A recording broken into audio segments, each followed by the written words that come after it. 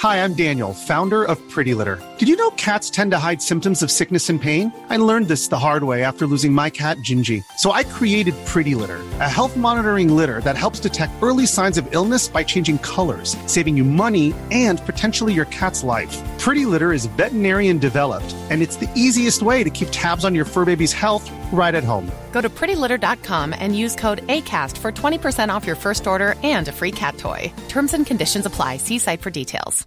Imagine the softest sheets you've ever felt. Now imagine them getting even softer over time. That's what you'll feel with Boll & Branch's organic cotton sheets. In a recent customer survey, 96% replied that Boll & Branch sheets get softer with every wash. Start getting your best night's sleep in these sheets that get softer and softer for years to come. Try their sheets with a 30-night guarantee. Plus, get 15% off your first order at bollandbranch.com. Code BUTTERY. Exclusions apply. See site for details. Hello everyone, my name is Rebecca Kelly and you're listening to the Everywhere We Go podcast. On this week's episode, I sit down with the Roach sisters, 3 sisters who have a very special bond. Their story is a story of strength, positivity and selflessness. These women are powerhouses. They run a hugely successful business and family whilst overcoming the hurdles life has thrown at them. A start-up business nearly abandoned when at the same time middle sister Carla is diagnosed for the second time with cancer. Carla's prognosis this time, however, is 6 months to live or receive a stem cell transplant, with her 2 sisters stepping up in the hope that they are a match. We chat through the early years as sisters and the carry-on that led to Carla nearly being expelled from school and the horror of her first-time diagnosis with the first thought that runs through her head. We chat about her leaving it all behind for Spain with her partner Anto and her beloved dogs, and the gruelling flight with the help of some drinks as the others headed over to Spain to give her the terrible news.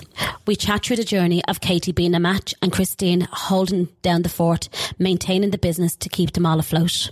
This story cannot be told without the glue that holds it together. Gina, their mammy. I'm in complete awe at her strength.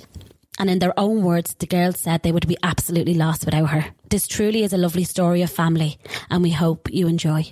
Everywhere we go, people want to know who we are and where we come from. So who are you and where do you come from? We're the Roach sisters from Old Town. Hi, girls. Hey, how are you? So, grand, 3 of you here with me today. Yep. And we have Mammy in the background listening in to make sure that you don't make a show of whore. Yeah. I think is the most important thing, is it? Yeah, sorry, Mum. So, let's start with your name. Christine. Katie. Carla. And who's the oldest? Who's the youngest? Who's in between? I'm the youngest. Okay. Carla's in the... Or no. You're youngest. I'm the oldest. I'm the oldest. Katie's the youngest and Carla's in the middle. You wish. Middle child syndrome. Yes. And so just the 3 of you. Where is Old Town? I don't know where that is. Just at the back of Swords. Okay. Yeah. Back at the airport. Yeah, like 10 minutes from Swords. Really? Back roads, near the Knoll. Oh, okay. Ashburn, that kind of area.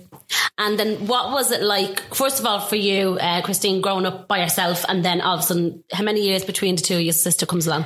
4 years. Oh, it was lovely. And then she came along and then it was all just... the attention went on her. Because it's 4 years between my girls and they absolutely kill each other. Oh, killings all the time. Not now, though. No, she was careless way to say something. Big bully. I was 4 weeks old and she actually threw a remote control on my head. Right. Yeah, I really enjoyed having a younger sister. And do you remember those times? Do you remember? Yeah, I remember like the fighting. Like we used to kill each other. Like the minder not wanting to mind us anymore. Yeah, quit and all. And then I used to like follow her around and she'd be out hanging around with her friends and Mum would say, will you just take your sister Carla with you? Oh, she was a little rat. She was like, Christine's out smoking. Yeah, I think even you still ratting me now. Yeah, I do. I just tell him, Mammy. Katie came along then. So what was that like in the dynamics of you? What was your mum like? Was it like as well? Were you dressed the same? Was yes. There, oh my God. Going around. There's actually one picture and the 3 of us was it me and you are in like these cord orange dresses, like bright orange dresses. Or the red body warmers with the horse on the side. No, does anyone remember that? No. All right. You're on your own. Just me then. And then what was that like then with the three of you then growing up? So there's 4 years between Christine and Carla, and then Carla and Katie, how many years? 2 years. 2 years, okay. Yeah. That must have been tough for you. Oh, so tough. And then I'd have to say, actually, me and Katie got on probably fine. Katie never ratted on me or anything, Carla. Oh, the golden child. There's 7 years between me and Christine, and she used to just be like, don't tell Dad you're doing this and that. Actually, remember in Pavilions one Christmas, Christine was grounded, and she said to Dad, I need to go to the toilet, and Dad made me go with her. So we didn't go to the toilet. We ended up going outside to a big group of her friends that were waiting outside for her in Pavilions. We were gone about 20 minutes, half an hour, and we came back, and Dad was like, where did she bring you? Oh, just to the toilet, Dad. I was afraid to say anything. She didn't rat on me though. If Carla had been there, I was like, you're not going anywhere, aren't you? Yeah, I was the squealer. And was there always cases like that? Tell me some things that you got up to that really got you into trouble. And don't mind your mammy sitting there telling you not to tell me, but I want you to tell me some stories. No, I actually think Carla was the worst. I do as well. I disagree. Like Carla got no. Can I tell the mum? Yeah. Oh, she's telling me that. But I'm going to say Carla got drunk in school and got taken off in an ambulance. When I was 14. Stop it. Come here. Yeah. We've all done things like this. Lads, if this I don't think getting drunk in school. No, we don't. If this was a webcast now, all I could say is that poor man's face here. She's going to murder them. So what school did you go to that actually happened in? Myself and Katie went to Gormanston College. Right. Over in Meath. And basically, I don't know. I was in second year at the time. I think I was 14-ish. And I used to hang around with the third years. So they all got their mock results. And they just had like the chats on it. Years ago, it was MSN. Yeah. So on the messenger the night before, and everyone was like, oh, I'm bringing this in. I'm bringing that. And I was like, well, there's no way I can get anything. Yeah. Because my mum just used to she just watches all the time doing everything. Yeah. So anyway, we went in, they got their mock results, and I decided to go on the Mitch with the third years into a field at the back of the school. And there was Jameson whiskey, vodka, Budweiser. And I never drank before. This is the first time I like drinking. Mum's dying there in the corner. And I just decided to drink a bottle of Jameson for my first time ever, and blacked out and was taken off in an ambulance. And actually, it's pretty funny now. Like my mum actually got to Drogheda Hospital before the ambulance. And then, oh God. We won't even relive what happened after. Did she kill you? Yes. Yeah. And I was grounded. I got suspended from school. They were trying to actually expel me, but anyway, Mammy went up and caused riots. So they had to let me back in, but she woke me up the next morning at like 6 o'clock, threw a bucket of water over me in the bed. I was green, like in the face. I was so hungover.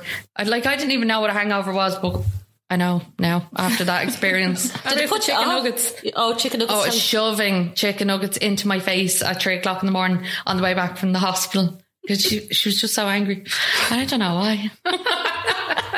So she comes to the hospital. Where were you two at this stage? Oh, Kate was at home. Christine lived on her own and all at this stage. Yeah. Christine wasn't at home then. Yeah, I was at home. And did you think this was hilarious? Oh, hilarious. I was living with my dad actually at the time in town, and my dad got a phone call from my mum, and my mum was like, you better take her, I'm going to kill her. I was shipped into town to live with my dad, and like Bebo was taken off me at that stage, and MSN, and I just had to sit in my dad's apartment in town. But then just before then I was allowed back home, Christine decided to take me out in her little red Micra, and she gave me cans of Dutch Gold in the back of the car.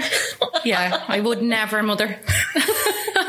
And can you tell me about the water being thrown over you? Like that must have been horrific. Yeah. I was like obviously asleep. The hospital discharged me at 3 o'clock in the morning, and then she comes, like Mum came in with a bucket of water 6 o'clock in the morning, threw it over me, get up, brought me in for a meeting in the school and all. It was awful.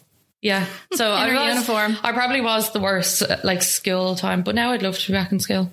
Yeah, I know. You take those days for granted and the things that we get up to. And I know that with my girls, I just want them to have the best time in school. Yeah. Because that's what it's all about. Oh, it is. It's the best crack. Like, yeah, definitely. And then tell me about your teenage years. No, we always done the family thing. Like it was always like on the weekends, always family, like dinners, same Christmases. Like we always go all out at Christmas time because it's literally like the whole month is Christmas for us. Yeah. So we do like our advent calendars, and Santa still comes to us. We go to Santa together, get our We still go to Santa like that's now. Lovely, yeah. And now obviously that Christine has the kids, it makes it more exciting now, but like, yeah, we still go, like we'd go into Stephen's Green, see Santa, and we'd get our family photo and all, and people be looking at us saying, are you all like nearly 30 still going to see Santa with Mammy? But yeah. Oh no, that's lovely. Yeah. God, I wonder if my girls will do that with me. They probably won't, but that's fine. We'll try. And obviously then you must have been very protective of each other growing up then as well, was there? Yeah, Carla would be like, if you ever had trouble, like you'd be like, Carla, go on down, sort them out. Yeah. Definitely. You just don't want anyone like to, you just, I suppose, stick up for each other. And I think that we're more close like the recent years, aren't we? Yeah. Since we're all in our 20s. Yeah, I think more so than teenagers. Yeah. We would have always been close, but I think now closer. Obviously our dad died and I got sick, and that kind of brought us all closer, I suppose. How old is when your dad died? I was 21. I was 18. 25, was he? Yeah. That must have been very hard, was it? Yeah. Very sudden. He wasn't sick or anything, like, and I went up to him the night before and I made dinner, me and my now husband, and we just had dinner. And actually my dad used to love a few drinks, but he wasn't in the humour. And then the next morning, then my mum rang us and just said, your dad passed away. He's just dead in the bed, massive heart attack. He was 51. And how did you process that as a family? Like, a bit of a blur though. Like, even though mum and dad separated, they were always best friends. So it was still still like a family, wasn't it, the whole time? See, they were separated and I got sick in 2010. So my dad came back, he moved back in, and we just did the family thing again. And then we all used to be mortified. I remember them sitting on the couch being all lovey-dovey in here. Yeah. No way. All those years later, did you yeah, but you were the best of friends, weren't you? Yeah, very close, like. So it wasn't really like just like, it wasn't a bad experience, a separation or anything, because it was always family. And it wasn't like we had to process it on our own, like, and because mum had her own life, like, you know, we just, as four of us, processed it together, like, very hard, but. And then when you said that you left and you moved into town, was that a full-time thing? Did you come back, or did you go on off and start living your own life then? Moved into town for a little while and then ended up, I was in and out. I kind of went in between the two, and then I moved into my own place. My mum actually sorted that out for me when I was 18. I think I just went 18. You started renting? And started renting from 18 on, and I must have moved about 15 times in my life. And come here, at 18 doing that, you must have had some head on your shoulders, did you? Oh yeah, sure. I always knew that, like, I wanted to leave school for hairdressing, so I left at 15. Yeah. Just before I went 16, and I just had it in my head, I'm going to be a hairdresser. I'm going to be like the best. I just wanted to be the best. That's all I wanted. Still to this day, I just want to be the best. I want to do the best. Mum had 3 salons, hair salons, so I was like, Mum, please let me leave. Let me get trained. And she was like, are you just leaving because I have the salons and it's just easy? And I was like, no, I promise you, I'm going to be a hairdresser. That's all I want to do. And eventually she gave in because I think I annoyed her into it. But yeah, so left school at 15 and just done it the whole way through. Just kept going for it. And yeah, still doing it now. And then at what point then did you, because you now are own the business together, the three of you own the business together? Me and Katie own the business together, but Carla would be very much involved as well with a lot of the background stuff. So, and then Katie, you do what's your part in the business? Kind of do everything at this stage, don't I? I manage. I was working in the airport for years and I was fed up, so I went and sent myself on all beauty courses, did everything. So I was a fully qualified beautician, then wasn't even mad about it. So then started into the nails, loved doing the nails. And then me and Christine always kind of wanted to open a salon together. So our plan was to just open it, and then eventually I would just move away from beauty and then do the hair and then help run it and all that jazz. So we ended up hiring a nail tech now, so I'm more free to do all the background work. So I can't even open or read an reply to an email. So Katie does everything. So me and my mum actually do all the background work. We run it from behind the scenes. We always wanted it, didn't we? And we used to meet weekly actually in Silks Malahide, Mum, remember that? And we just used to talk about what we wanted and when we were going to do it. And time was just never right. And then eventually 2 years ago, 2018, I think it was August in 2018, and we agreed, right, we're going to open it. And then we kind of wanted to be open for Christmas. So I by the time we signed the lease and everything, we said, right, we have a month to get it open. Let's see if we can get it open. And anyway, we got it open and it's been a major success. But actually the day we signed the lease then, we found out Carla was re-diagnosed with cancer. So at one point we weren't going to go ahead with it. And then our mum was like, look, life has to go on. So you have to just get on with things. So we ended up just opening it anyway. So take me back. Where's the salon?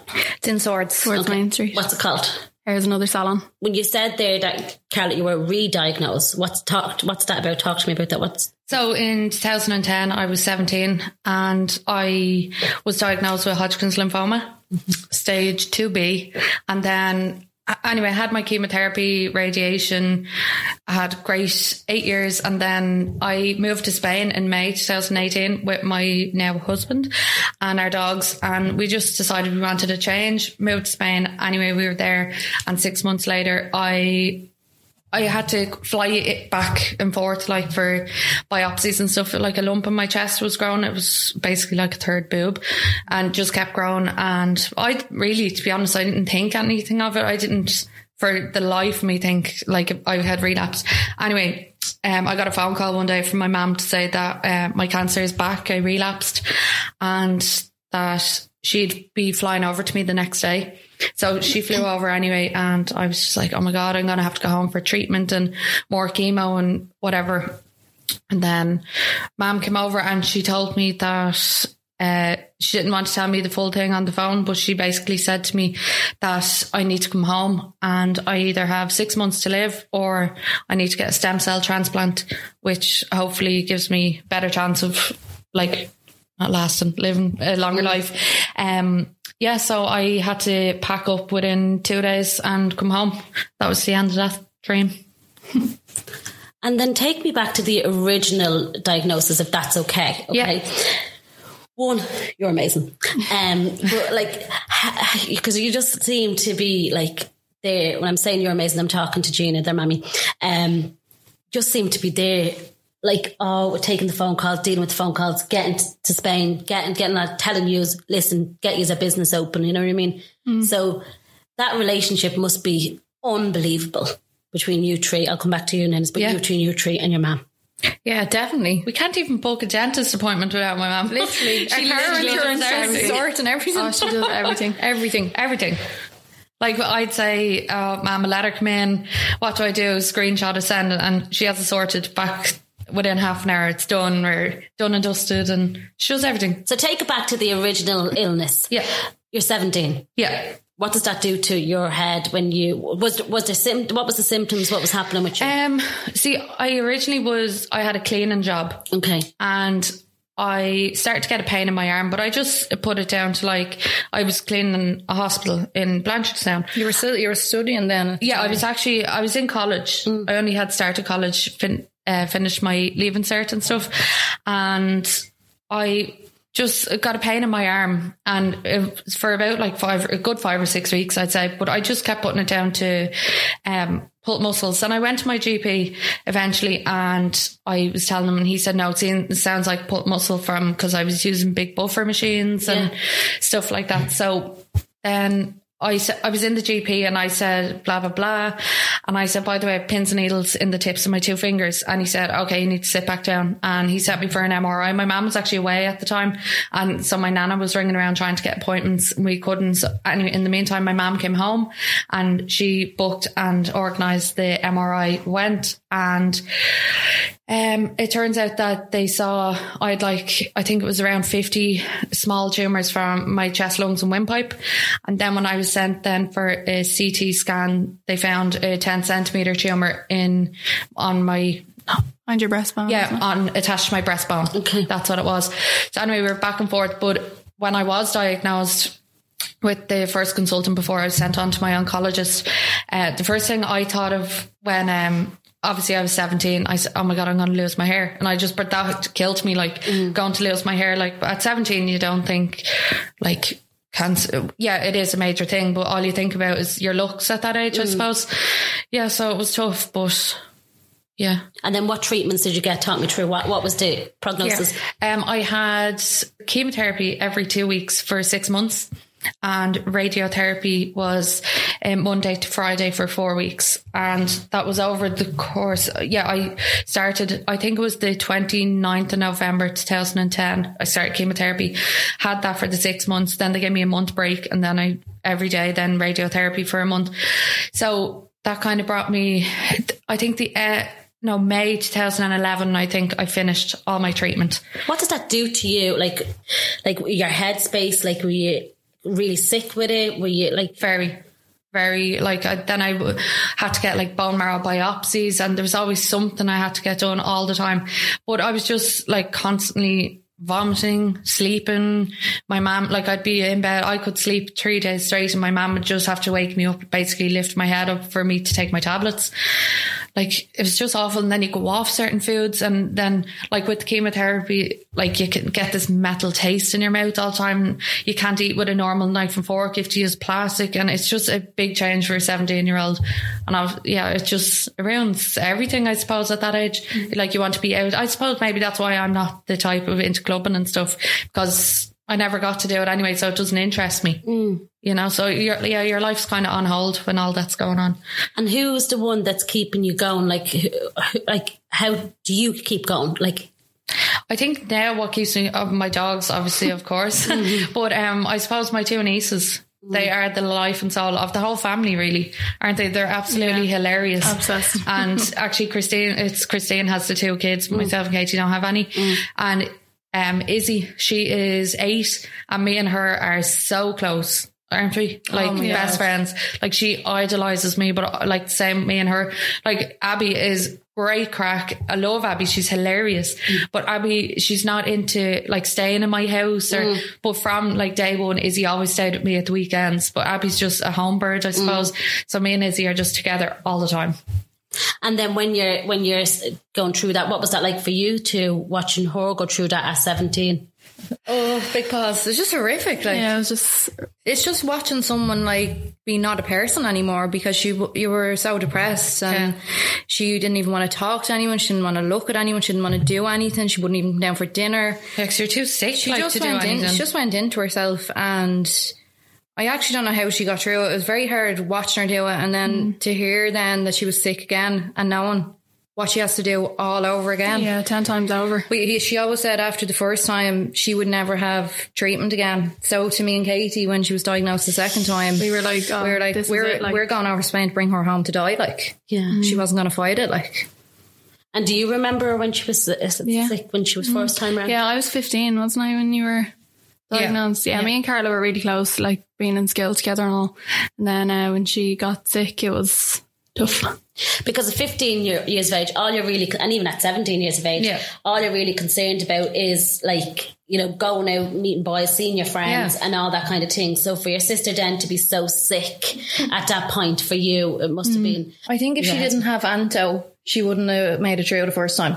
The first time now. Or the second. But I think the first time they were only together. You were only together like a year. Just like a year and 2 months or something. Like he was only 18, like for an 18-year-old lad. Yeah, giving up his life. Like so he basically looked after you with Mum, like the two of them. He just stuck by and did everything, yeah. But as well as that, when something like that happens, like the whole family pulls together. Yeah. And like Dad moving home, and we had the best time. Even though you were sick, we had the best time. Like, yeah.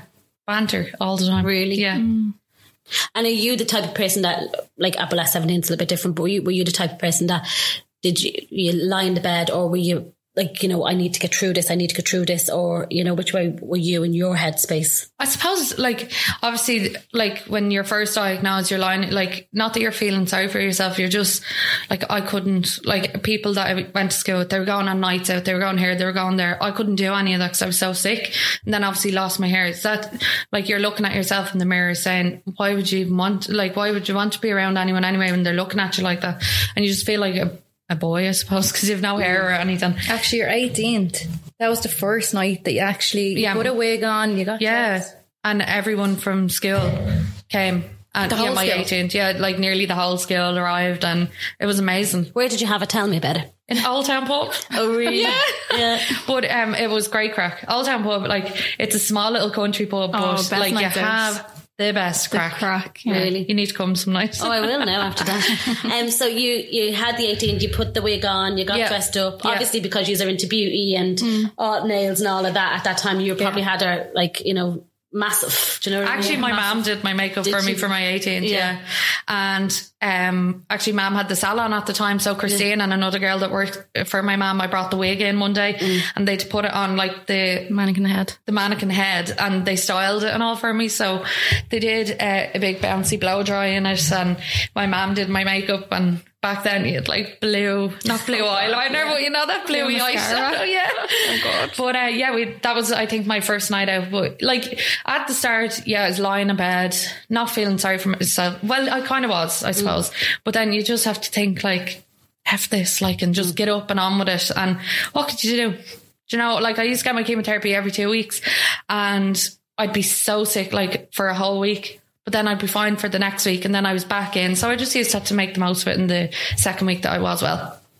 And then you go on then and you say you are opening the salon and you get the diagnosis again for the second time. And was that the same? What was that diagnosis? Tell me. That was the same, Hodgkin's lymphoma again.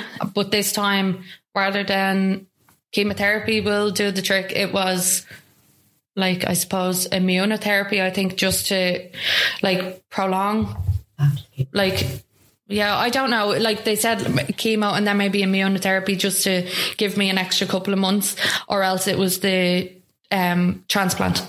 So it took a few days, and like obviously because they came over to Spain thinking that I was just going home to die basically.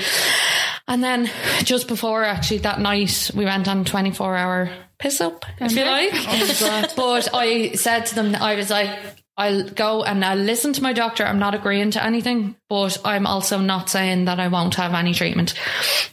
So I went to see my doctor, blah, blah, in the room. I had the chat with my oncologist. You actually had a good joke that day when he came into the room. Oh, really? Yeah. And all of us were like there 10 of together, us in the room. Literally packed into the room. Like we're such a close family. I was like, well, obviously Christine, Katie, my mum were going to be there. And obviously my husband was going to be there with me. Then there was me. And then I would be really close to Christine and Katie's partners as well. Okay. So I was like, why not? Let's just everyone go together. Just have a day out. And actually it was Katie's partner. He sat at the back of the room with a notebook taking notes in case afterwards I was like, I wanted to know more. But anyway, the doctor said, is there anyone here that you don't like? And I was like, yeah, you. But anyway, he went through everything, and at the end of it, he said, I'll leave it up to you what you want to do. And I said, well, I'm going to have the transplant, because in my eyes years ago, I'd never have chemo again. I used to say that because it was absolutely horrific. I was so ill.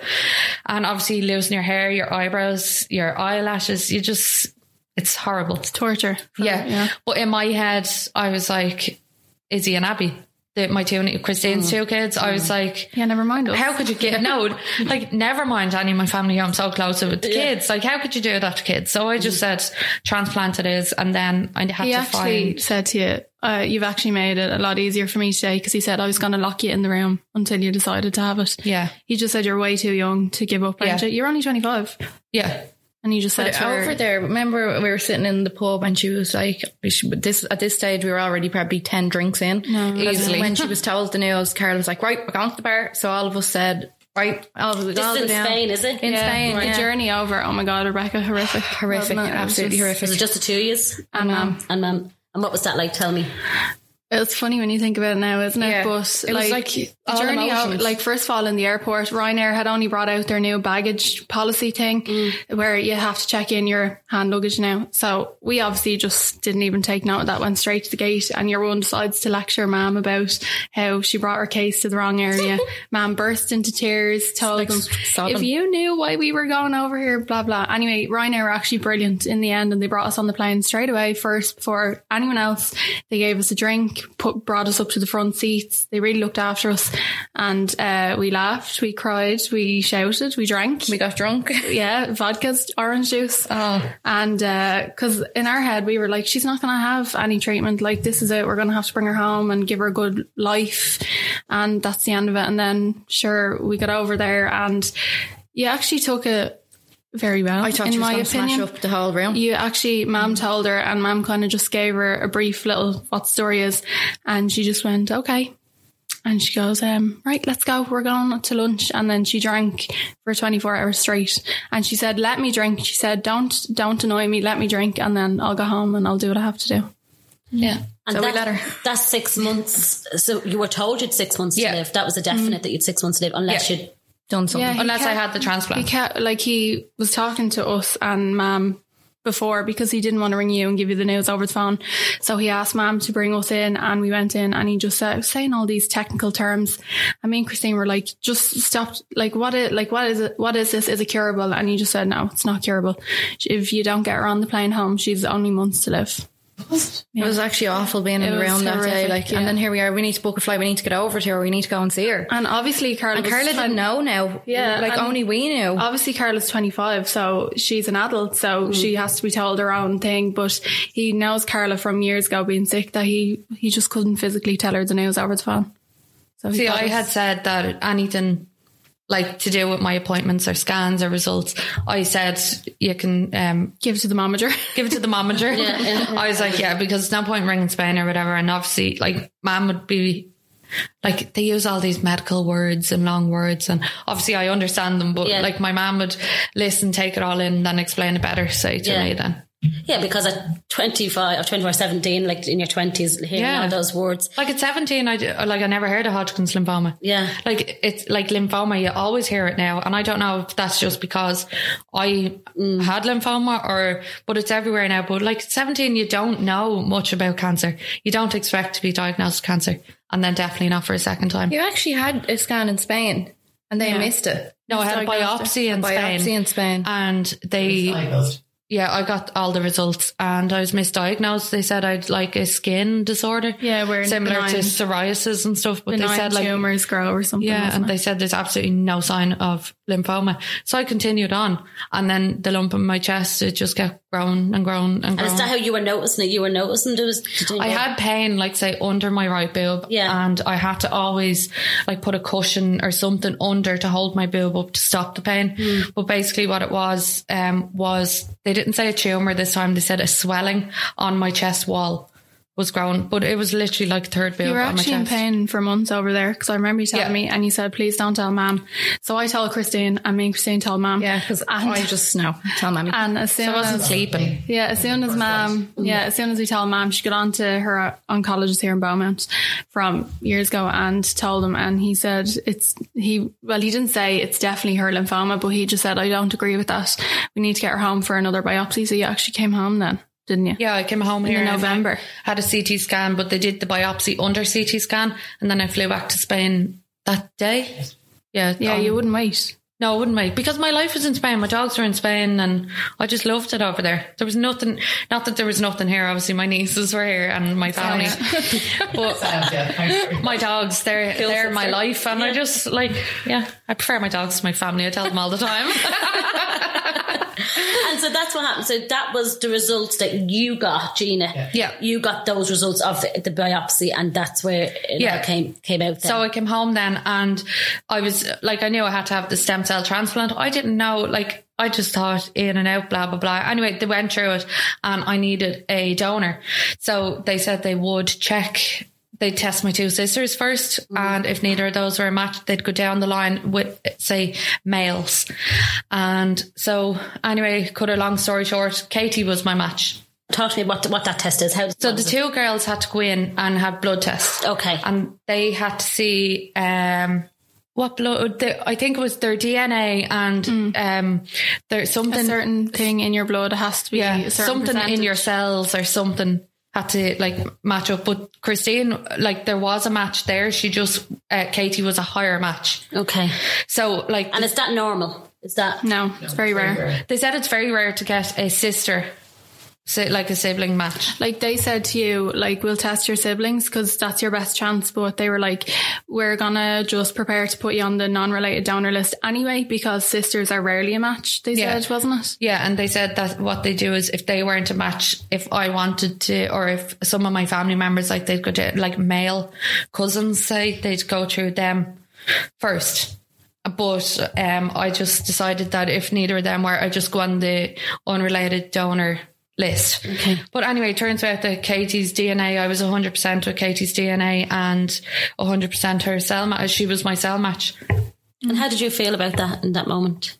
Actually amazing. We went out for dinner, didn't we? It was brilliant. I was actually in Lidl when we were all on to each other. So me and Christine were waiting for the phone call. They wouldn't ring Carla with the result. It has to be the donors. So it took 6 weeks. Yeah, it took ages, and they rang Christine first, and they said, "Unfortunately, you're not a match." And then Christine, I'm in Lidl panicking. Oh my God, is Katie not a match? Yeah, no, are we not going to be able to tell her? She wouldn't tell you. Sure, she wouldn't. No, she wouldn't say. And she rang Christine first. So Christine wrote on our WhatsApp group and said, "It's not me. Like, I don't know if Katie is." And I said, "Oh my God, they haven't rang me, so I'm obviously not a match." Like, so we were like devastated. And then I was driving in the car with my partner Carl, and then they rang me and she said, "Just want to let you know the good news that you're 100% Carla's match. So if you'd like to go ahead with it." And here I was nearly crying on the phone, like, "What? Oh my God." So I told Carla, and me and Christine actually arranged a donor party, didn't we? And and the best. It was just the four of us. In like. the Betsy and Swords, we got a balloon that said it's a match, and a donor or something, and then the Betsy actually brought out a cake, like it's a donor or it's a match. It was brilliant, because it's such a rare thing. It was like, oh my God, because we're quite an unlucky family, aren't we? So it was I think it worked out though well that it wasn't me, because I had to still be able to work the salon, because like the reason that we ended up going ahead with the salon was because in our head, right, Mom has to stop work and give up work again to mind Carla. Carla's husband had to give up as well, because you need everyone to help out. So I needed 24/7 care, like after my transplant, or that like the hospital wouldn't let me home until they knew that I had like around the clock care, because you can't fend for yourself. So our little business supports all of us. Yeah. It's not just, it's just me and Katie on the business. It's literally the business is for all of our family. Only for it, literally. Only if we didn't have it, I don't know what we would have done, because there's no way that they'd be able to survive. Yeah, because we were prepared to, money, we're not going ahead. When we found out with Carla, we were like, right, pull the plug, we won't go ahead with it. And it was Mum who was actually said, like, life has to go on. You need to just pull yourself together, and we're going to need the salon. So then we decided to just go for it. It just worked out really well, because Mum obviously had to stop working and to care for me with my husband, and then Christine needed child minding. So it worked out really well that they were in the salon front of house, and we were in the background. We were minding the kids and just doing everything in the background, and it just works really well. And how do you like I remember years ago my dad had a massive heart attack when he was 50, 60, 70 now, so 20 years ago, but I was doing beauty, and I had to give it up because I couldn't function. I actually couldn't function with that going on with him, and going into college and doing all that. So how did you function? How did you get up every day and get that done? I wouldn't be able to function if I didn't do anything. Like, see, this lockdown, this is actually torture, because all I want to do is just do something. Yeah, dying to go back to work. Oh, like that's all. So I don't think I would have been able just to not do anything. But when you're going through something like that, you just kind of have to. You just kind of have to just get up and get on with it, don't you? Like, you just have to be like, right, this is the card you've been dealt with. Like, you have to just deal with it. So, and it distracted us as well, didn't it? Because it was hard enough to see her like that, and then Mum was minding her the whole time. So, but we all played our part. Like, Katie was able to save Carla, being able to donate. I was able to keep the salon going, to support everyone. So we all done our part. We all played our part. Katie was saving me, Christine was saving the salon. And you said there, like, that we've said a few times, and off mic earlier on, we were saying that Katie's the Earth Angel. So we're used like, here we go. For feck's sake, of course it'd be her that was a match. Listen, my sister's keeper. Hearing Mammy there in the background, Mammy's like, oh, my Earth Angel saved my daughter. No, we even remember when you were going in and they were doing all the questions now, and they were like, is anyone putting you under pressure to do this? Are you being forced into Rebecca, let me tell you. And we were all slagging going. So when you go in for the donor process, you have to go in, basically sign your life away, and they have to ask you, are you sure you want to do it? And like, obviously Carla's my sister, so it's not like it was a stranger. So she brought me in, and my mum went to walk in with me, and she's actually stopped at the door. And she was actually, I swear to God, imagine stopping her. No, imagine stopping her. Well, I was like, it was me and Mum. The two of them were with me, so I was like, right, come on in. I didn't think anything of it, so my mum went to walk in with Carla, and they put an arm in front of her, and they were like, "Oh, you actually can't come in here." My mum was fuming, raging. Me and Mammy were actually caught with our ears up against the door trying to listen. A doctor or something, or Liz actually came out of the room. It was the head nurse. And Mum she kept pushing me, going, "You get in there and you make sure you tell them you're doing this. You make sure now you do all they say and all." So I went in anyway, and the first thing she said to me, she was like, "Look, I know this is a horrible thing to ask, but we have to ask it. Are you sure you want to go through with this and help Carla?" And I was like, "Yeah, of course." And she was like, "But is anybody pressuring you? Like, because it happens, family members do pressure." And I just go to her, "Liz, if I said no to you, I actually wouldn't make it out of this hospital alive."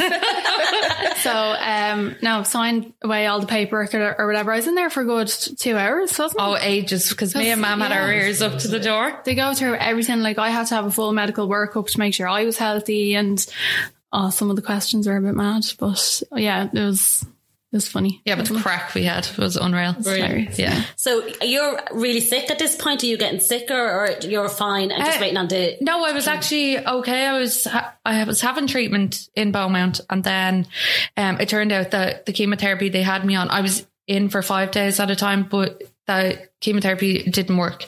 I kept having, I think I had 2 scans in between all the treatment, and they said, like, it's still there. It's shrunk a tiny bit, but it's still there. It's not doing what we would have hoped. So they had to put me on immunotherapy called brentuximab, and I had that every 3 weeks, right up until I had the transplant, and they had to give me that to keep it at bay. And that got rid of it when I had my scan. But immunotherapy, like, it only gets rid for so long. So say, like, I was having that every 3 weeks, and then, like, it might start coming back again, and then I'm having my next brentuximab. So it worked like that, but I had that right up until I had my transplant. Okay. But I was fine. That wasn't making me sick. I actually drove myself in a few times for that. Yeah. And then for people like me, like, who hasn't really been affected by cancer, I don't know what that donor entails. What's that transplant entails? What happens? Sorry. So Carla had to go through this, it's called conditioning chemo. So it goes on for 6 days, and it basically is designed to just destroy every part of her immune system. And then so she is her last chemo, and then day 0 is the transplant, wasn't it? Yeah, so I had chemo from the 16, 17, 18, 19, 20 and 21st. Yeah. So I had 6 days of chemotherapy, and then normally they actually give people a day break, but they just couldn't give me a break. They said that it was 6 days, and then on, say, day 0 for Katie then was transplant. So Katie was brought in, got her cells harvested, wasn't it? Excuse me, you're forgetting a very important part. Okay, let Katie talk. So before the transplant, every day for 5 days, I had to go in and get 2 injections in my stomach, and they're like little bee stings, very dramatic. But so I had to get them to basically boost my stem cells, wasn't it? Yeah. So your stem cells are in your bone marrow, and they don't come out of the bone marrow. They have to be like drawn out, don't they? Something pushed out. So so the injections boost your bone marrow. So for 5 days previous, it's like bone pain. So your bones are throbbing the entire time. So you're like an old woman, you're hunched over and everything. So we were slagging you were a wimp. Carla was going through. Rebecca, it was, no, Carly, you had the same injections. Oh, it's awful. It was horrific. Bone pain. So it was like, you could feel even your collarbones. It was like they were throbbing, pulsing the whole time. So that was for 5 days. And then on the 5th day, then I went in and did the harvesting, it's called. So I was put on a machine, and I have really bad veins in my arms, so they decided to go in through the main artery in my neck. So I was on the machine. Here they were, you'll be out and all by 2:00, you'll be getting lunch. And I was like, happy days, in and out, this is easy peasy. So I went in for the line in my neck at about 8 that morning, and then so I was supposed to start as soon as the line went in. I was supposed to start, but anyway, there was a delay, they couldn't find my vein and blah blah, so I ended up not starting on the machine till 10. So they were like, right, the machine is saying you'll be done by 2, happy days. So I ended up being on the machine for 8 hours. Yeah. So they basically pull, so there's like 2 or 3 wires coming out of the main one. So your blood is pulled from one, goes into a machine. They separate all they need. So separate your white blood cells, plasma, red blood cells, and then they get your stem cells, and then they go into a bag, and then they're brought for Carla or whatever. But it was just taking so long. My calcium dropped a few times, so they had to that delayed it. Yeah, 8 hours later, they took me off, and they had just about enough, didn't they? Just about enough, because then her cells has to go down to the lab and they have to count the cells or whatever way they do it. So I don't think I got my transplant till 8 o'clock that night, I think. And they actually let Katie sit in with me. Yeah. So it was nice. Like, my mum was there, of course, and then my husband and Katie's partner, actually. Not that day, wasn't it? They were there, but they had to leave the room, but they let Katie stay in with me. And it was just nice that it was just amazing, so strange, like that this bag of cells was inside of her a couple of hours ago, and now it's going into me to potentially save my life.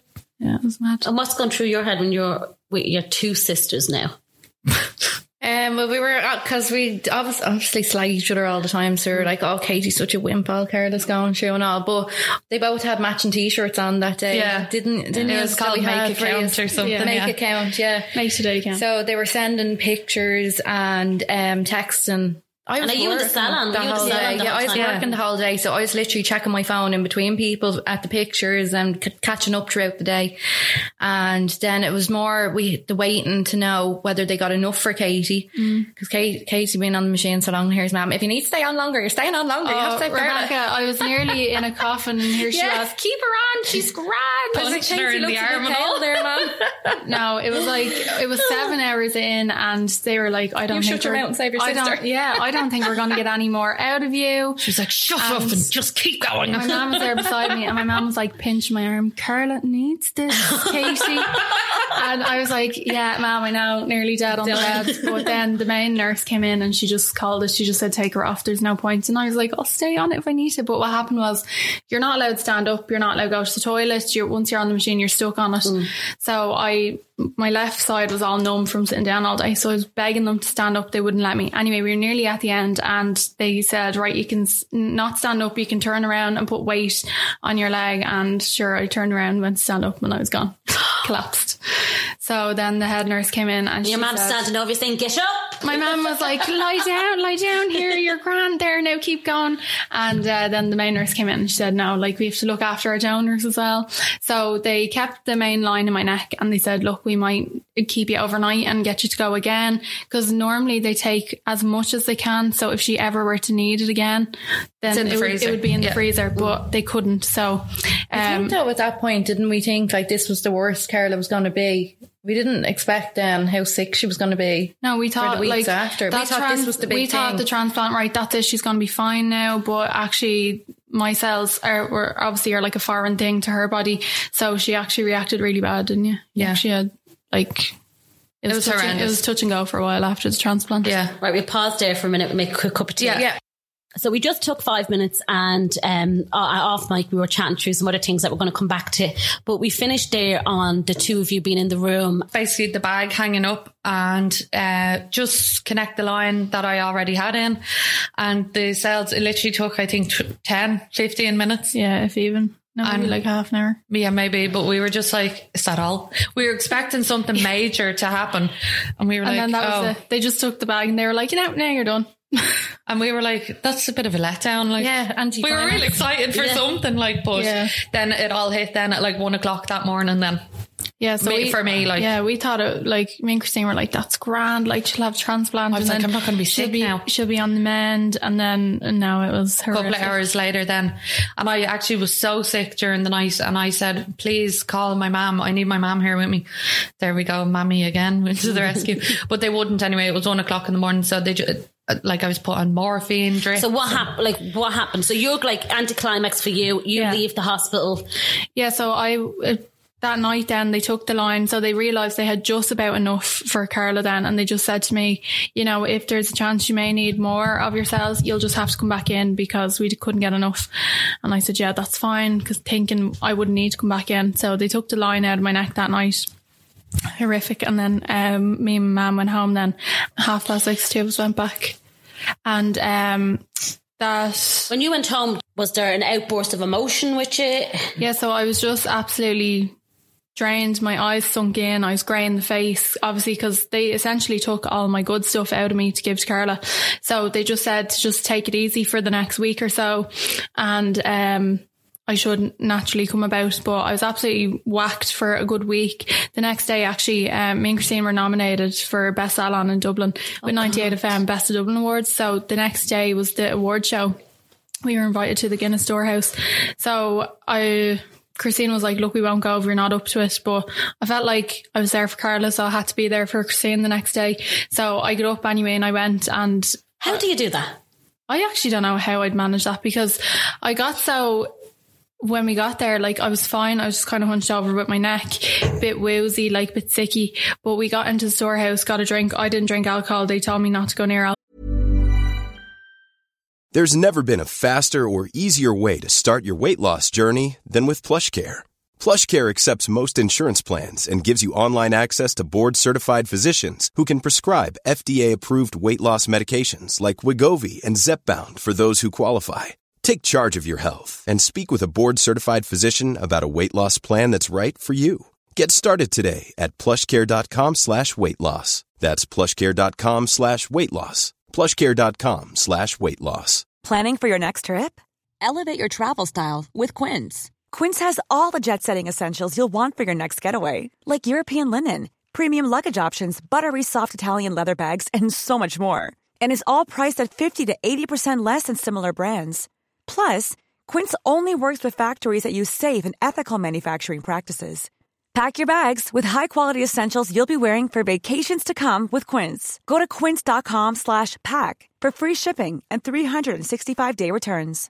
Imagine the softest sheets you've ever felt. Now imagine them getting even softer over time. That's what you'll feel with Boll & Branch's organic cotton sheets. In a recent customer survey, 96% replied that Boll & Branch sheets get softer with every wash. Start getting your best night's sleep in these sheets that get softer and softer for years to come. Try their sheets with a 30-night guarantee. Plus, get 15% off your first order at bollandbranch.com. Code BUTTERY. Exclusions apply. See site for details. Hi, I'm Daniel, founder of Pretty Litter. Cats and cat owners deserve better than any old-fashioned litter. That's why I teamed up with scientists and veterinarians to create Pretty Litter. Its innovative crystal formula has superior odor control and weighs up to 80% less than clay litter. Pretty Litter even monitors health by changing colors to help detect early signs of potential illness. It's the world's smartest kitty litter. Go to prettylitter.com and use code ACAST for 20% off your first order and a free cat toy. Terms and conditions apply. See site for details. Call after having the harvesting done. So I just was 7-Up or whatever. They were having a few drinks, and as soon as the award show was over, I was like, I need to get out of here, because I was so dizzy. I was nearly fainting. So we just went for the award show and left then after it. And then I was just whacked for a few days, and I naturally came about after about 4 or 5 days. But yeah, it was really bad for you then, wasn't it? So in the meantime, then you're in the bed, Mom's gone, everyone's gone. Are you on your own? Yeah, because you're in your room on your own, like Christine and the kids. Like, I wasn't allowed to see them. Like, I hadn't seen them in weeks. Then you're in an isolation ward, so yeah, so you're on an isolation, like a prison. Yeah, and you have your own bathroom, and the windows don't open. Now they have all filtered air and stuff, but like, you can't even open a window, and you're basically just staring at it like a railing the whole time. Yeah, because the transplant is there to build her a new immune system. Yeah. Like, I wasn't allowed to leave the room. She's like no sort of immune system whatsoever. So even by opening the window, she could get sick and die. Like, literally, couldn't you? Literally. So it was... Like, I was grand, I was lying in bed and I was like, oh my God, is this all? And then obviously anticlimax, and then 1 o'clock in the morning hit and I was so ill. Obviously the cells were in my body, and the way they explained it, it was like Katie's cells are foreign to my body, and my body don't know these cells, and her cells have to try and attach to my bone marrow, and or my body is attacking her cells because they're foreign. And then just pain everywhere, vomiting, anything you could think of happened. And then my whole mouth was covered in blisters. I got rashes everywhere. My hands actually all cracked and were bleeding. They were so bad. It was called graft versus host is what they call it. So I had like 13 skin biopsies. So I'm the host because it's my body, and Katie's, they call that the graft. So it's graft versus the host. Okay. It's her cells against my body. And that can be life threatening. But anyway, I got that. They put you on, I think I was on 190 milligram steroids or something at one stage. It was just awful, but anything you can think of happened to me in there within 2 days. Your face. Remember the size of your face? Yeah, moon face it was called.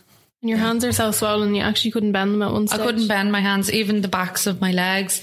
Like, my mum had to shower me, the nurses had to shower me, like my mum had to dress me. It was just awful. Like, your dignity is just gone. Like, yeah, it was awful. But those nurses in there are earth unreal. Angels. Burkett's Ward and St. James's, they are earth angels. At what point did they know it's a success? Well, 100 days after your transplant, you have a scan. A PET scan I had to see, like, because before the transplant you have to be in remission. So I went into remission only because of the immunotherapy. So that was fine. Went in, had the transplant, the 100 days, I had the scan and I was still clear, which was amazing. So, but like, you don't really know if it's a success.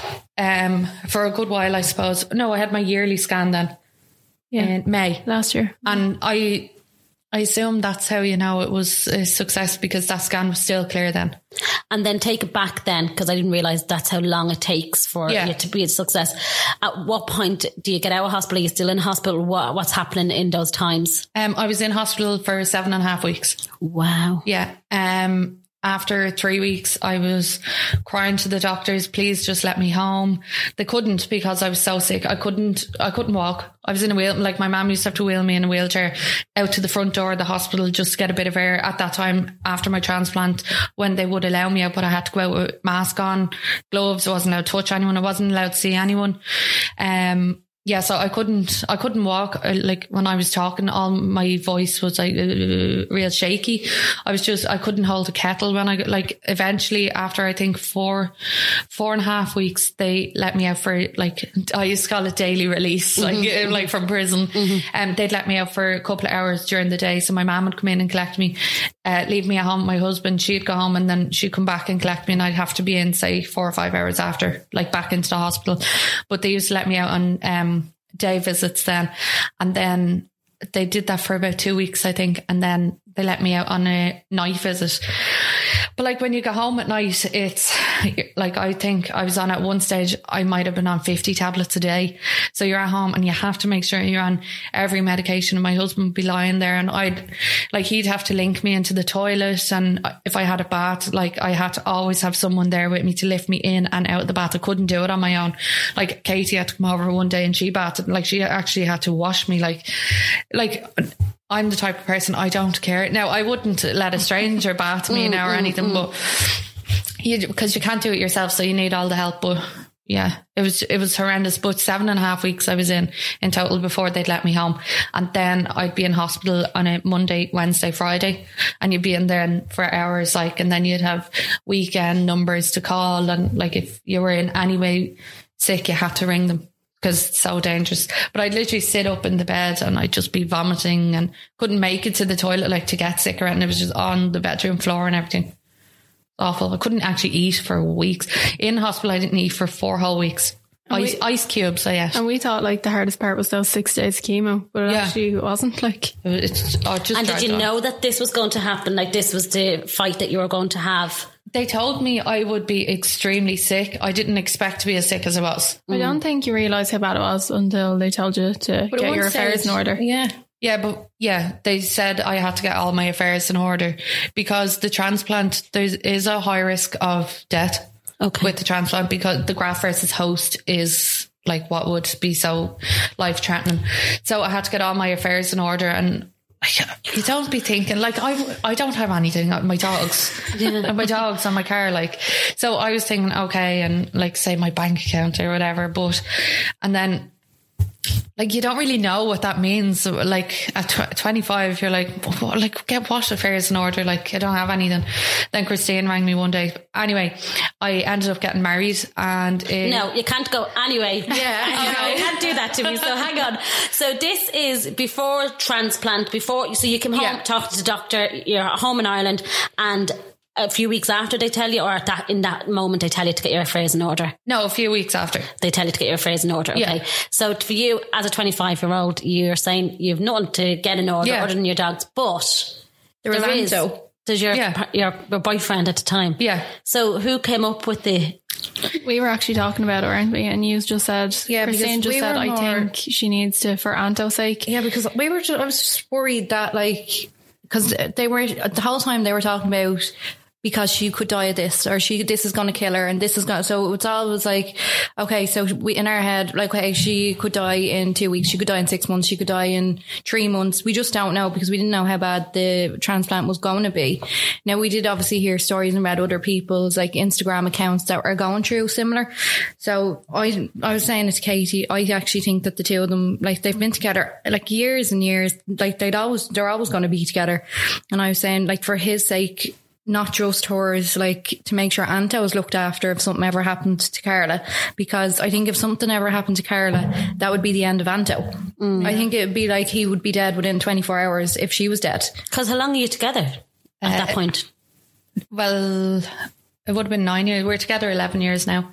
And were you engaged at the time? No, I didn't even get a proposal.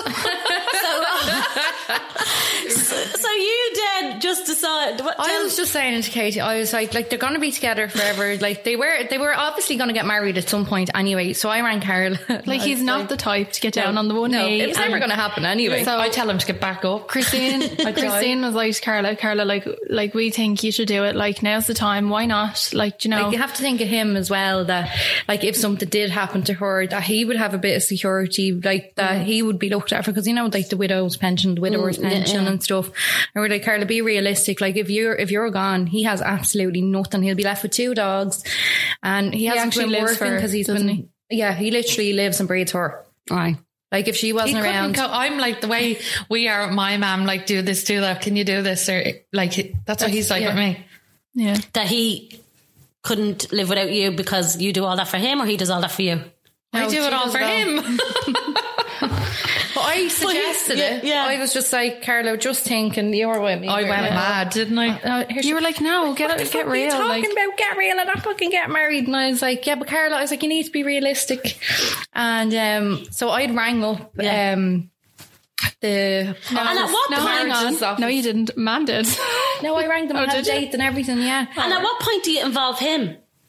No, he knew. We'd already said, we were just thinking, and he was like, well, just fuck off, I'm not getting married, like, you know. And we were like, no, Anto, really, like this is like, if something happens to her, I was like, at the end of the day, like, you'd be giving her dream. And I said, like, we basically had to get real. Yeah, they had to just cop on and be like, right, be realistic. If they're married, he would be then her next of kin. Yeah. Now, obviously, he wouldn't be like, Gina, you're not having any involvement, right? No, he wouldn't. He wouldn't. He'd say, Gina, what do I do? Yeah. It was more like the two of them were made for each other. They'd probably get married anyway in a few years.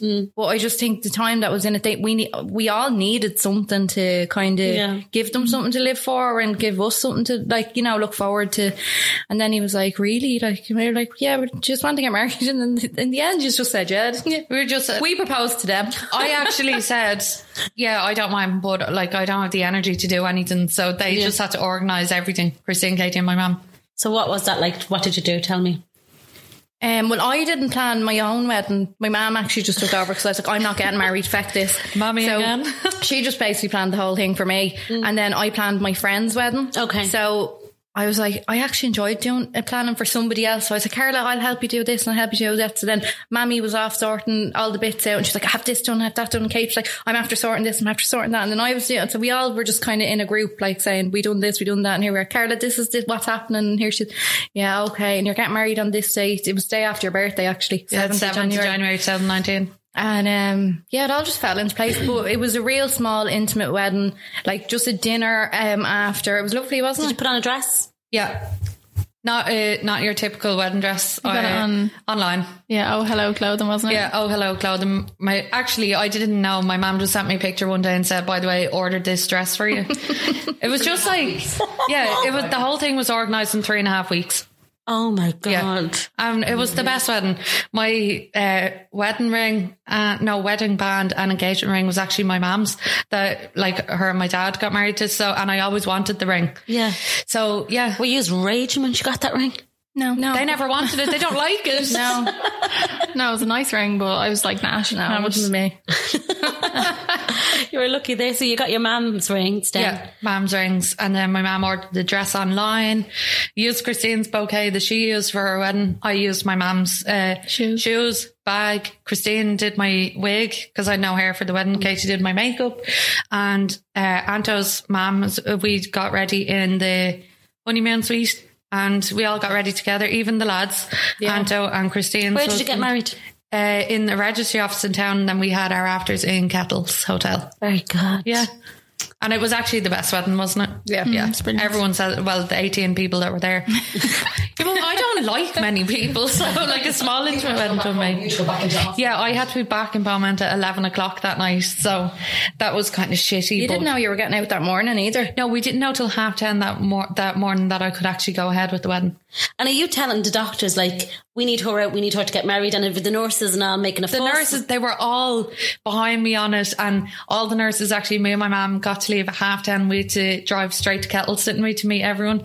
And the nurses were all clapping outside my bedroom and all. But we had to get a court exemption actually for you to be able to get married, and on the condition as well that if she couldn't get married that day, that with the court exemption she'd be able to get married a different day. So Kettles were on standby, the registry office were on standby, that they knew it might not go ahead that day, but it might be another day.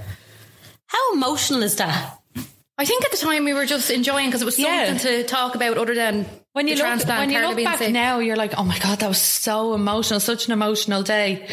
But like the day of, it's like rush, not like a bad rush, like, but you're kind of rushing around to get everything done, and then you're sitting down for dinner, and it was amazing.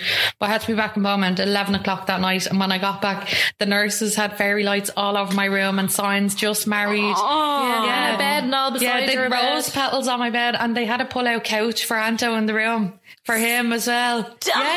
Oh my God. Oh my God. Yeah. And then the next morning, the kitchen lady brought us in. She knocked on the door and said, 2 full Irish. Actually, did they not have to get security up to open your room up that night? Anto locked the door of the room to get changed out of his suit. And they thought we were having the funny business in the room.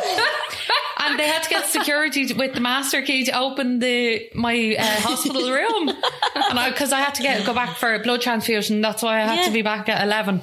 And I fell asleep and the security had to open the door. They thought we were in having the nookie in the room.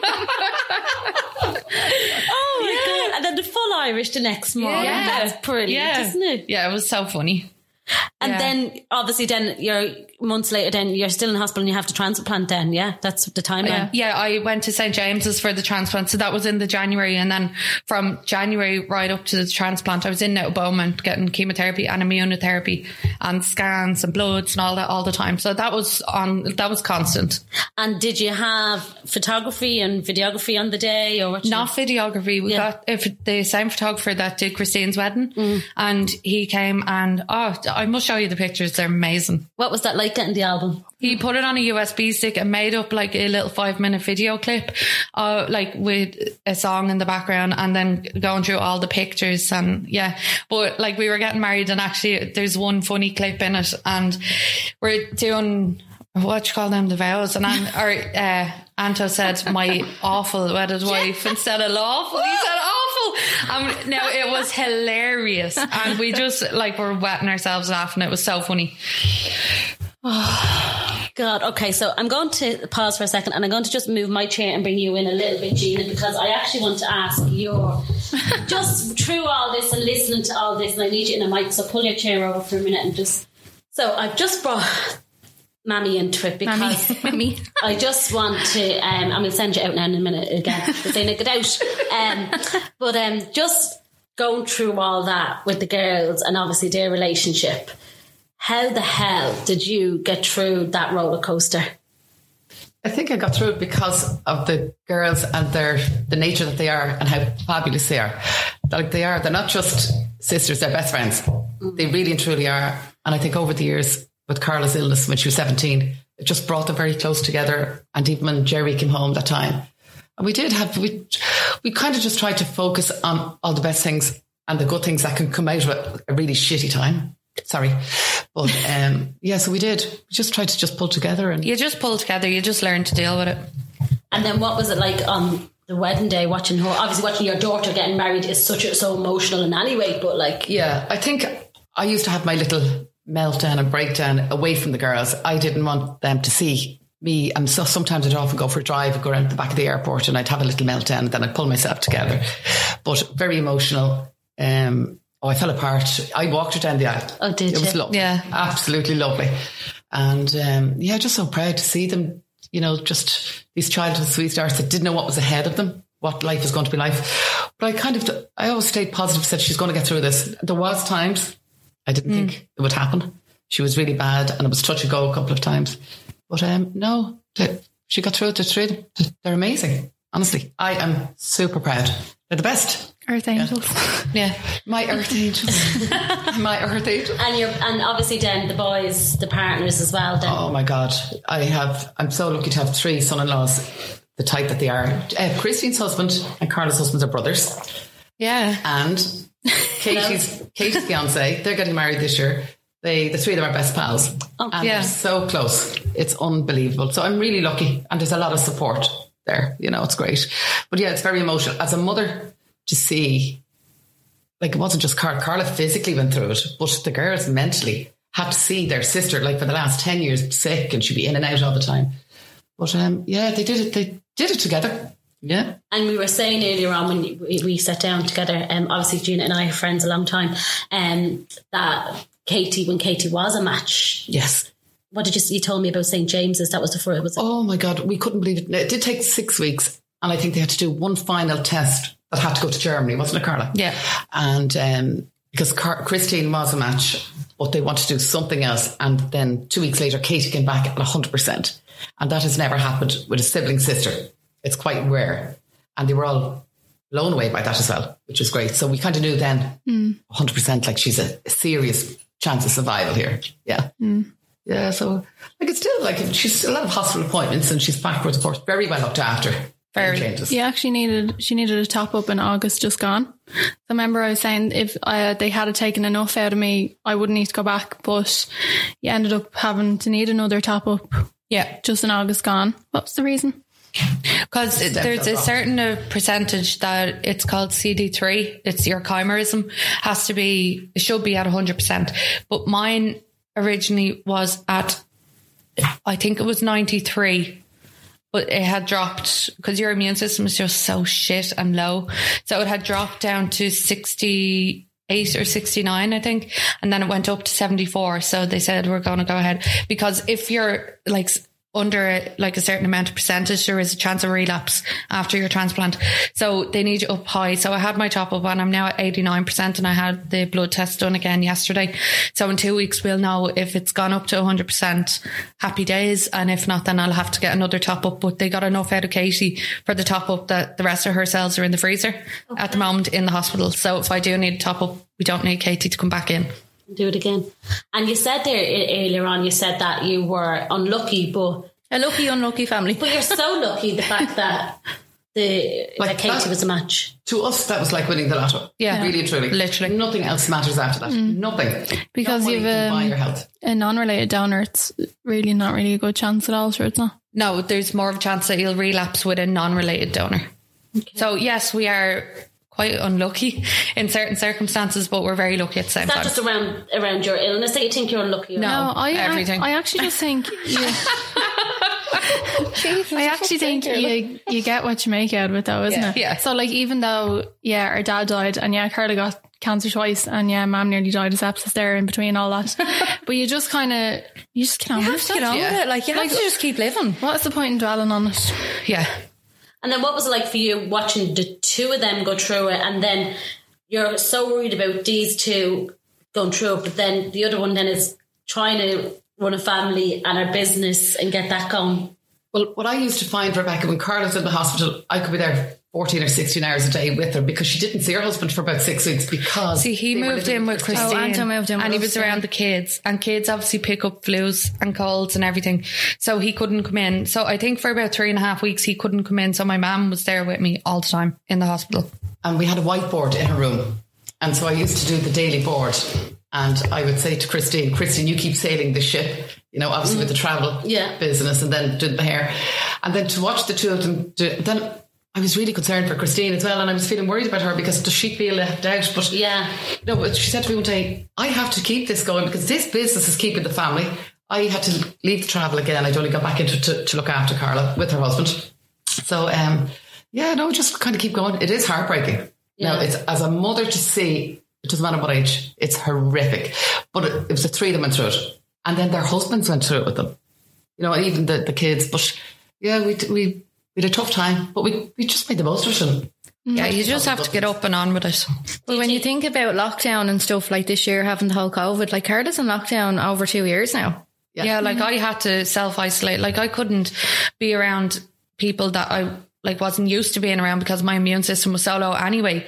And like even way before the pandemic came in, I wasn't allowed to go to shopping centres or supermarkets because that was my life. So this lockdown, the first lockdown, I was delighted because I was like, now you all know how I'm feeling. I couldn't go anywhere. But this lockdown is shite. And then Christina, how do you, because obviously, who's the oldest, your daughter? Isabel? Izzy, yeah. Izzy's 9. So how do you explain to Izzy what Carla is going through? Well, I think because from a baby, she always knew that Carla was sick at one stage. She's seen pictures of Carla with no hair. So to her, she's always known cancer. Like, she's always known that that's Carla's illness and that's what we all always have in the back of our heads. Oh, will she relapse eventually one day? It's actually very rare for her to have gone that long in remission to relapse. So that was a shock. Even the hospital were shocked at that. Shocked. But to Izzy, it was just like when we found out like Carla was going to lose her hair and stuff again, we actually shaved her head on Christmas Day. 2018. Yeah, 2018. Izzy was there and Izzy was like, can I help shave her head? Because it was coming out in clumps because Carla and Anto were living with us when they came back from Spain. So to Izzy, it was just like, oh yeah, she's going to lose her hair again. But like she came home from school one day and she said, oh, one of the little guys in school said that his nana died from cancer. Is Carla going to die? And then you're like... Because she's only known Carla's cancer, but she never knew, well, cancer kills people. Yeah. So to her coming home from school, and Carla, since I had her, Carla took her every weekend for a sleepover, no, every Friday night while I was in work on a Saturday, because it was just easier, because I work late on a Friday, come home, back up for work. So Carla was just always with her. So Carla's like her second mammy. So I think with Izzy then, like seeing Carla actually go through being sick now, she didn't see a whole lot because Carla was in hospital having the transplant. But it was only that one day when she came home from school and someone said, my nana died of cancer. And then she's like, is Carla going to die of cancer? And I said, no. I said, some cancers can kill people. And I said, sometimes that just happens. But I said, like, his nana was old. So I said, Carla's only young, so she's able to fight, like. And she's like, all right, okay. And she's like, when can I go and stay in Carla's house again? And then obviously we're isolating from Carla at this stage, and she has to stay away from us. That they just done FaceTime, didn't you, the whole time, the hospital and stuff? But Izzy actually started to watch this program on Netflix, and one of the girls in it has cancer, and she started watching that because I was sick. Okay. So she knows that bit more, but like she doesn't ask questions really. No, she's not that's kind of in the back of her and Abby's head now. And sometimes Abby would say, hey, your hair is growing now. Yeah. In the house, like there's pictures from Carla's wedding day of her with no hair. You're actually like Jade Goody, actually, the day of your wedding with the bald head, full face of makeup on. She looked unreal. And, so that's just around the house. So the kids are aware in the back of their mind that, well, Carla was sick, sure, she had no hair. But to them, because Carla has hair now, Carla's better. Yeah. So even now when I'm saying, oh, Carla's in the hospital now this week getting her bloods done, they don't question anything because to them, that's what Carla does. That's just normal. They've always known it since, growing up. So they never worry that there's going to be that anything will happen to Carla. But I suppose we don't tell them a whole lot though either. No. Like the less they know, kind of the better. But we give them so much to look forward to. Yeah. We spend one night every weekend together as a family from the time she came home from Spain. So we're together. Like when Carla was told to get her affairs in order, one of the things you had to do very quickly was go into the rotunda. Do you remember that time yourself? Oh, yeah. Amanda? They just said that they wanted to freeze her eggs and his sperm to do all of that. But it was an awful lot for you to take on. And you both made a decision. Yeah. It was too much for you. So Carla won't be able to have children. Okay. And when I think what really upset you, you got a letter in the post. Yeah, they sent me out a letter to say I was in ovarian failure. Rather than ring or, tell you over the phone, the letter came out to say, like, obviously, But I knew I was going to be infertile after the transplant. I knew that. But to get a letter in the post, like, and it did say ovarian failure. I think that it hit you then. Yeah, I was like... So why would they do that? Like, it's a bit rude. It's a bit rude, pal. And that said, there are things that Carla and Anto can do. So they're kind of thinking about things at the moment. And Christine said maybe they should do what she can. Yeah. Oh, really? Yeah. Yeah, like, because, well, I have eggs or like I have 2 already and I'm not having any more. So I said, like, if you ever want them, they're there. But I did say I'm not getting any younger. So if it is something, she'll have to freeze them soon, because once you're over the age of 35, I'm 32 this year, they basically won't freeze them for you. So it's just if that's something that she wants to do, and whether she wants to use mine or someone else's, that's fine. But I think I probably should freeze mine anyway, because if she does decide in 3 years or 4 years that she does want to use them, she has the option there. Because you're young, Carla. How old are you? 27. And how difficult is that decision in that moment that you say, no, I don't want to go into Rotunda and I don't want to do that? Or was that a very firm decision? It was... Like, we were sitting there, and I actually brought Mammy with me and Anto. Mammy came. Mammy actually sat in the middle of us in the Rotunda, and because like when I was at that, I was like, oh. At what stage were you at when that conversation was happening? You were just diagnosed, weren't you? It was before I started treatment. Okay. It was December 2018, and the doctor said, listen, we can prolong the treatment by about 2 or 3 weeks if you want. So I said, look, obviously at that age, you do start thinking of family and whatever. So we went into the Rotunda, and then grand, I had everything done. I had different scans and that done. And then at the end of it, it's just very overwhelming, and they're talking about eggs and sperm and this and that. And me and Anto came out, and I was like, what do you think? And we were both very overwhelmed. And the two of us actually said, I think at the same time, we were like, let's just not even think about this and just go straight in for treatment. So I knew what was ahead of me. We both knew I'd be infertile after, because once you have your transplant, you're infertile. As well as that, Carla, like, you have to think, they were saying we'll prolong your treatment, and she was already at risk of death anyway. Yeah. So it's kind of like, is my life more important, or is it worth delaying? And you might not even have eggs. Exactly. Anyway. Yeah. So we were kind of like, freeze eggs and delay treatment, or just go straight in, hell for leather. So we did, and we'll think of that down the road. And how did that affect you as a mummy? Well, to walk out of the Rotunda that day with both of them, my heart broke for them. Now, really and truly, because I think Anto was doing it because he thought she wanted a child. Carla was doing it because Anto wanted a child. But when they thought about it themselves, he looked at her and he said, no way, am I putting you through any of that? And it will delay the treatment, and let's get cracking. There's loads of different options they have down the road, Rebecca. And they can do. And they has her sisters. Like, as well, you have to think, it's not the be all and end all to have kids in this day and age. So I think she made the right decision with her treatment. My dogs do me. They're enough. Sure, you're a second mammy to mine too. Yeah, exactly. She's the favourite auntie anyway. She doesn't get even a look in. Yeah. Abby now, I still have a little chance at Abby. Yeah, I don't think so. No. And then, so when you were hearing this, Christina, is your brain process, are you going through do you know what, I think I could, where did that come from? See, when they told her, she had a few months to live, I said it the last time when she was 17 getting diagnosed, to go and freeze her eggs before the treatment then, because in my head, I'm like, yeah, I know it's important, they need to start straight away, but what if after that you're cured and then you can't have kids? And are you going to be, I should have went and done my eggs, should have got them frozen.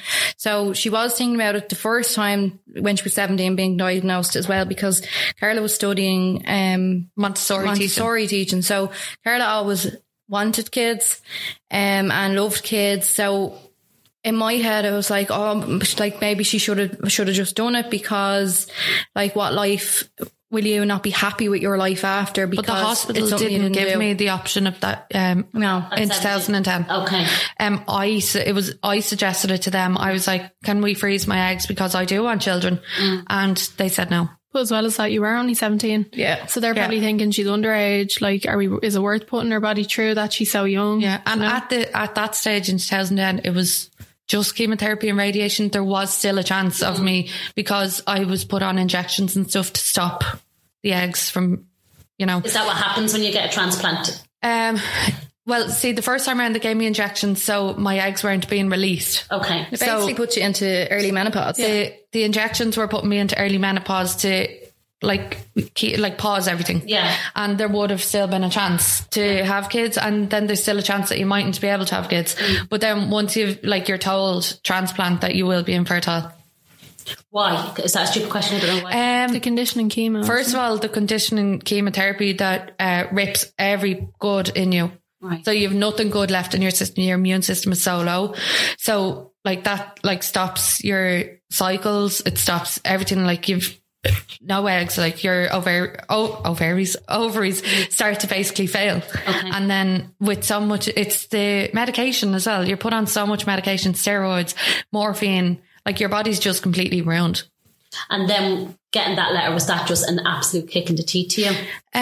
I was like, well, that's a bit rude there, pal. Like, why would you send that in the post?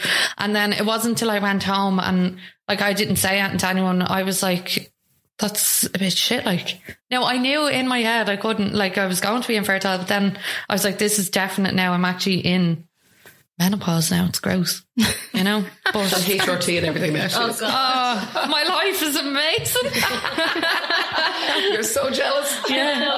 And but that for you, because as I said, Christina, the fact that you're a young mom, I like to think I'm a young mom. I'm not, but you're a young mom, that I know your perception of this would be completely different, even your mom, because your mom's only concern is her daughter. Yeah, her baby. Yeah, so your perception of this is completely different as a young mammy, that you're like... Yeah, because it's something she always wanted. So in my head, it was just should she have just done the eggs, froze them? But and she won't have what you have. No. But then she could now, because you are offering to. No, she does. She's literally like a second mammy to my kids. I'm actually like a first. But she's probably better. Yeah, probably better than me. Izzy keeps telling me I'm moving in with Carla when I'm 16. And I'm like, you can go tomorrow, hon. You take my two as well? Yeah. No. But no, she would be unreal as a mammy, because she's literally mammied my two kids from the day they've been born. And when COVID happened, was that were you struck by fear with all of that? I was so excited because I was more or less isolating on my own, and now everyone had to isolate. So I was like, now you can all get a taste of my medicine. Yeah. But what about you? Were you this thing could kill her? We were quite worried, weren't we? Yeah, we were very worried. Because, Rebecca, we were still in work when this all happened. So we were like, oh my God, we can't be near Carla if we're near our clients, the public. And for even, so we didn't see each other for about 8 weeks in the first lockdown. And then even when we did see her, it was in Christine's back garden, 6 feet away. Christine was checking everyone's temperatures. Yeah. We were just overly cautious. Yeah, you're petrified because my immune system, it would be better now than it would have been back in March. And you're like, Jesus Christ, if I get that, my lungs and all that wouldn't be great anyway. Mm. And then if you get that, you're more or less fucked, I thought, you know? And it was what if we have it and we don't know, and we give it to her, it was just a major fear. Obviously with your clients coming in, you just have to be. And then it all came out then that some people are what's called? Yeah, asymptomatic and don't know they have it. And me and Christine were like, oh my God, we could have it and not know and be around her. And how would you live with yourself? I just stayed away. And if I was around them, we were in Christine's garden and we literally all sat miles away from each other. Had to be done. And I wasn't allowed to go near the kids, hug them or kiss them. And they knew that they weren't allowed near me. That was hard as well. That's very hard. Very, yeah. Especially with the kids. It's all behind me now, as I keep saying. Yeah, and you look great. Thank you. Fab, Thank you. To the last time I seen you. Yeah. When was that? Last year, 2 years ago? That was last August, September, I think. Yeah. Yeah. That was after my transplant. I saw you. Yeah. God. You gave her a little day out. Yeah. You'd only got out of the hospital. So then, with all that, then in the meantime, your business going strength to strength. Yeah. We had to expand twice, I think. We had to put extra stations in.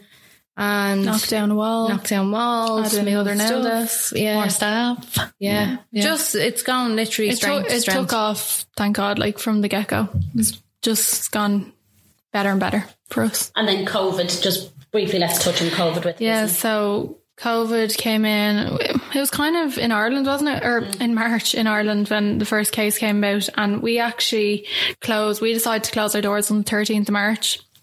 We actually suffered a flood in Salon in February.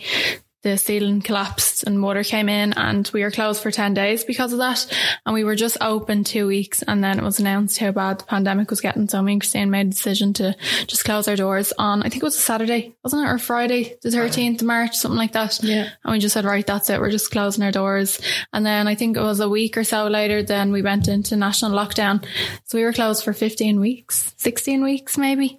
Yeah. And every 3 weeks it was like, Leo Varadkar made his announcement, and it was like, oh my God, we're never opening back up. And obviously we had suffered a closure from the flood. We were like, oh my God, are we even going to be able to open back up after this? And then thankfully we did reopen. We reopened in the end of June. Yeah. And it was absolutely manic. Like we've a brilliant client base, like our clients are amazing, and they were just dying to get back into us. So opened up at the end of June and flat to the mat ever since, right up until the 21st of October when we had to close again. We were already fully booked up to Christmas by August. Really? Yeah. So because we had such a backlog, we didn't get through it until September. Yeah. So we were going from end of June to September to try to clear the backlog. So we were advising people to rebook. So people were rebooking right through till next year, actually right up until the end of January. People are booked up until.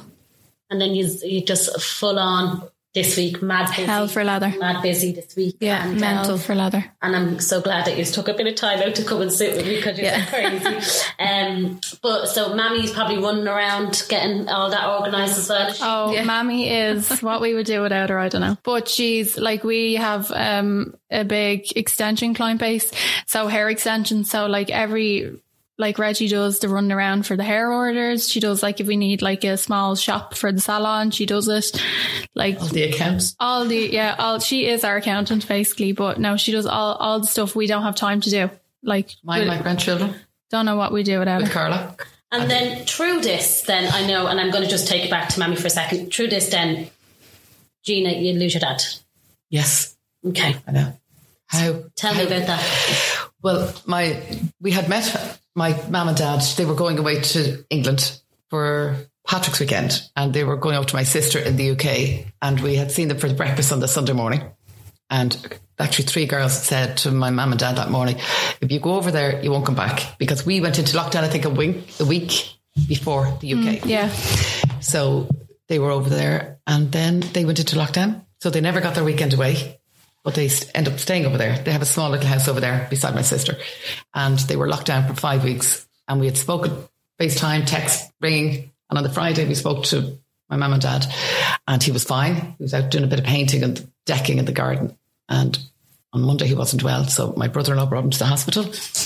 And Tuesday, we spoke to him on the phone before we went to the hospital with Carla. And on Wednesday, when we back at the hospital again, and we spoke to my mum at 3:30, and she said, no, he's responding to the treatment, which is great. They were giving medication.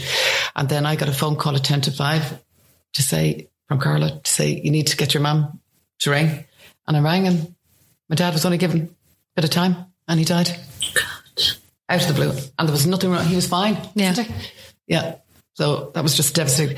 So never got to see him. I did get over, but he was 4 weeks dead. Katie actually drove me over to the UK, but we knew when we did it, we had to isolate for 2 weeks because of Carla and the kids as well. So we went over and I spent 6 days. You couldn't go to his funeral because of me either? I couldn't go to his funeral. Well, it wasn't because of you. Because you weren't well. Oh, you ruined everything.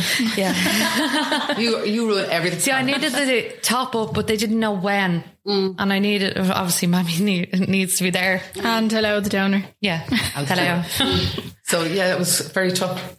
And does she ever allow herself to break down? No. The only time actually I've seen Reggie break down was in the hospital that time, Dr. Brannock.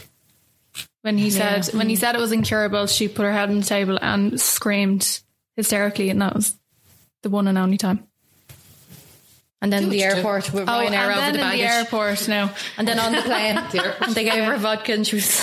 They gave a few drinks. Jeez. That was the one and only time. Yeah. you keep it going. They keep me going. Yeah. They really do, Rebecca, honestly. And, you know, we have a lovely life. I have a fabulous partner. My 3 girls have fabulous partners. And we're very blessed. And I don't want to sound like, I'm the most positive person in the world. I'm not. But you can't sit there and just keep saying, why us? Yeah. But, okay, we got hit with a load of crap, but you deal with it. And you get on with it. But there are other people worse off. You know, we have a lot of crap in our lives, but we're dealing with it. We're coping with it. We do it very well. But I know of people who have things 100 times worse than what we have. So we are There's very always lucky. We're someone blessed. worse off, isn't there? You know, and my dad died at that time. I didn't get to the funeral. But you know what, Rebecca, I wouldn't change it because we gave him the most amazing send-off from home and it was all FaceTimed. So it turned out my mum, my brother and my sisters were over there on their own because there's only 9 people allowed at the time in the UK. And we had a lovely social distance in the garden and we set off balloons and we just had a lovely time. Lovely time. Yeah. No, it was great. Honestly, it was. And it's very sad. And my mum still hasn't got home because she was due to come home. We went back into level 3. So she would have had to come home and isolate on her own. And I think she's a bit nervous coming home on her own. Yeah. See, there's such a big house. They were together. It's too big for and she'd be coming home to reality, really, wouldn't she? Yeah. That's it. So please God, I'd say she'd be home March, maybe for his first anniversary in April. Yeah. So tell me then, we'll move on then to your plans for Christmas. Tell me about them. Plans. Love Christmas. We love Christmas. We love Christmas. Our dad, like, that was his favourite time of the year. And the whole lead up to Christmas, like, every Sunday, like, the music would be absolutely blaring from the start of November. And Mum would be in the kitchen going, will you turn that down? Will you turn it down? Giving out. And he'd be like, I can't hear anything. You couldn't be a Grinch in our house. Christmas movies, Christmas tree. Yeah. It was the best time. Yeah. But we've the 2 kids now and they're buzzing for Santa to come. So that makes it even more exciting again. So yeah, it'd be amazing. Like, we'll just be doing dinner and drinks and hopefully if the restaurants get open and book dinners and yeah. We love the run up to Christmas, don't we? Yeah. We've no like plans as such. But this year anyway. Sure, we all have our trees up now weeks already. I have my tree up since the 2nd of November. Yeah, no Grinchness in my house. No. Oh my God. You can be Grinchy elsewhere. No, we'll all go to Christine's Christmas morning for breakfast. Then I don't know if Katie will go to her providing restrictions, you know, all the providing restrictions. But I go to Christine's every year for breakfast and I just stay there then for the whole day and dinner and stuff. So I'll do that again. Me and Carla usually crack a bottle open at about 11 in the morning. Yeah. Matching Christmas PJs. Just after our breakfast. Yeah. So what does the future hold for you? Big things. Yes. Positive things. Yeah. Big positive things. No cancer. No cancer. No cancer. The girls are going to buy either land or lovely houses. I was just going to say buy me cars. No, well, yeah, that too if you want. And what we'll do is they can both build on a garage each and I'll just live in one and Mammy will live in the other. Whatever it holds, we'll be doing it together anyway. Yeah. And that'll be the main thing. Yeah, the 4 of us and then obviously the lads and the kids. And the dogs. Yeah, goes without saying. Dogs. Yeah. And for the business, where do you just want to see that? Me and Katie always had in our head before we opened our like 5-year plan and 10-year plan. So we don't want like a big chain of salons or anything like that. We just want one really good salon. If we keep it small and try and be the best, I think we will work out doing a hell of a lot better in the long run than a big chain. Yeah. We always wanted to be different, didn't we? Like we, like our clients are like friends to us, you know, it's tight knit. Salon. Like they come for us. They don't want to come to a big massive salon with, you know, 1 million people in it. Like that's not intimate. It's not like it's not the setting we wanted. Like our client, we come across amazing clients, don't we? Like, cause like they know our story and then they feel comfortable enough to tell you their story. Like, so. Yeah, we've gotten to know like we've made friends from it, like a brilliant friends, really like great bunch of people. They must have been great for you then with Carla Sickness. They must have been they all know her. Every client that comes in all know our story. They all know about Carla. So I mean, that's what we love. Like when they come in, they're like, "Oh, how's Carla doing? And how did this go? And that go in the hospital?" Like they know everything. And I think that actually helped while Carla was going through everything and we were still working, because clients knew what was going on, and it kind of got us through it, if you know what I mean. And like everyone, like they're all so understanding. Like if it is a thing, like we had to close early a couple of times because say Katie had to go in for appointments because she had to donate and stuff like that, or when I had to go in to be tested and stuff as well. Move clients around. Move them around. Need to close a little bit earlier because it might be a day where we're going to see Carla after work in the garden for an hour because the hospital said she can come out for an hour. So everyone was so understanding that, yeah, we'll move around because we know you haven't seen your sister in a few weeks. So go and see her, and like the amount of presents and everything people sent in for Carla, like while she was going through, you know, like little gift sets with body lotions and stuff like that. So like we have the best clients around. Yeah, really do. That's where the future is. The future is keep the business going. Yeah. Not bigger, but better. Always being better. Cancer free, fingers crossed. Yeah, absolutely. You're cancer free now, are you? Yeah. Yeah. Yeah. God. And she might come on board eventually in the salon. We'll see. We'll keep bribing her. So on that note, we leave it there, girls. Thank you so much for sitting down with me. As I said, I do know your mum a long time, and your story is just so beautiful. It's beautiful. You have a beautiful family. I do, and I'm very proud of them. Yeah, thank you very much. You really have, and your story is just so lovely. It's really lovely, and I just wish us the best in the world, like in the future. Thank you. Thank you. Yeah, thanks for having us. Yeah, thanks for having us. Pleasure. It's been great. It's been brilliant. Thank you, Rebecca.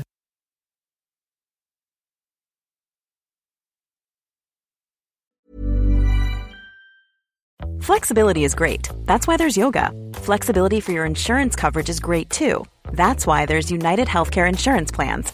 Underwritten by Golden Rule Insurance Company, United Healthcare Insurance Plans offer flexible, budget-friendly coverage for medical, vision, dental, and more. One of these plans may be right for you if you're, say, between jobs, coming off your parents' plan, turning a side hustle into a full hustle, or even missed open enrollment. Want more flexibility? Find out more about United Healthcare Insurance Plans at uh1.com. Imagine the softest sheets you've ever felt. Now imagine them getting even softer over time. That's what you'll feel with Boll & Branch's organic cotton sheets. In a recent customer survey, 96% replied that Boll & Branch sheets get softer with every wash. Start getting your best night's sleep in these sheets that get softer and softer for years to come. Try their sheets with a 30-night guarantee. Plus, get 15% off your first order at bollandbranch.com. Code BUTTERY. Exclusions apply. See site for details. Planning for your next trip? Elevate your travel style with Quince. Quince has all the jet-setting essentials you'll want for your next getaway, like European linen, premium luggage options, buttery soft Italian leather bags, and so much more. And is all priced at 50 to 80% less than similar brands. Plus, Quince only works with factories that use safe and ethical manufacturing practices. Pack your bags with high-quality essentials you'll be wearing for vacations to come with Quince. Go to quince.com/pack for free shipping and 365-day returns.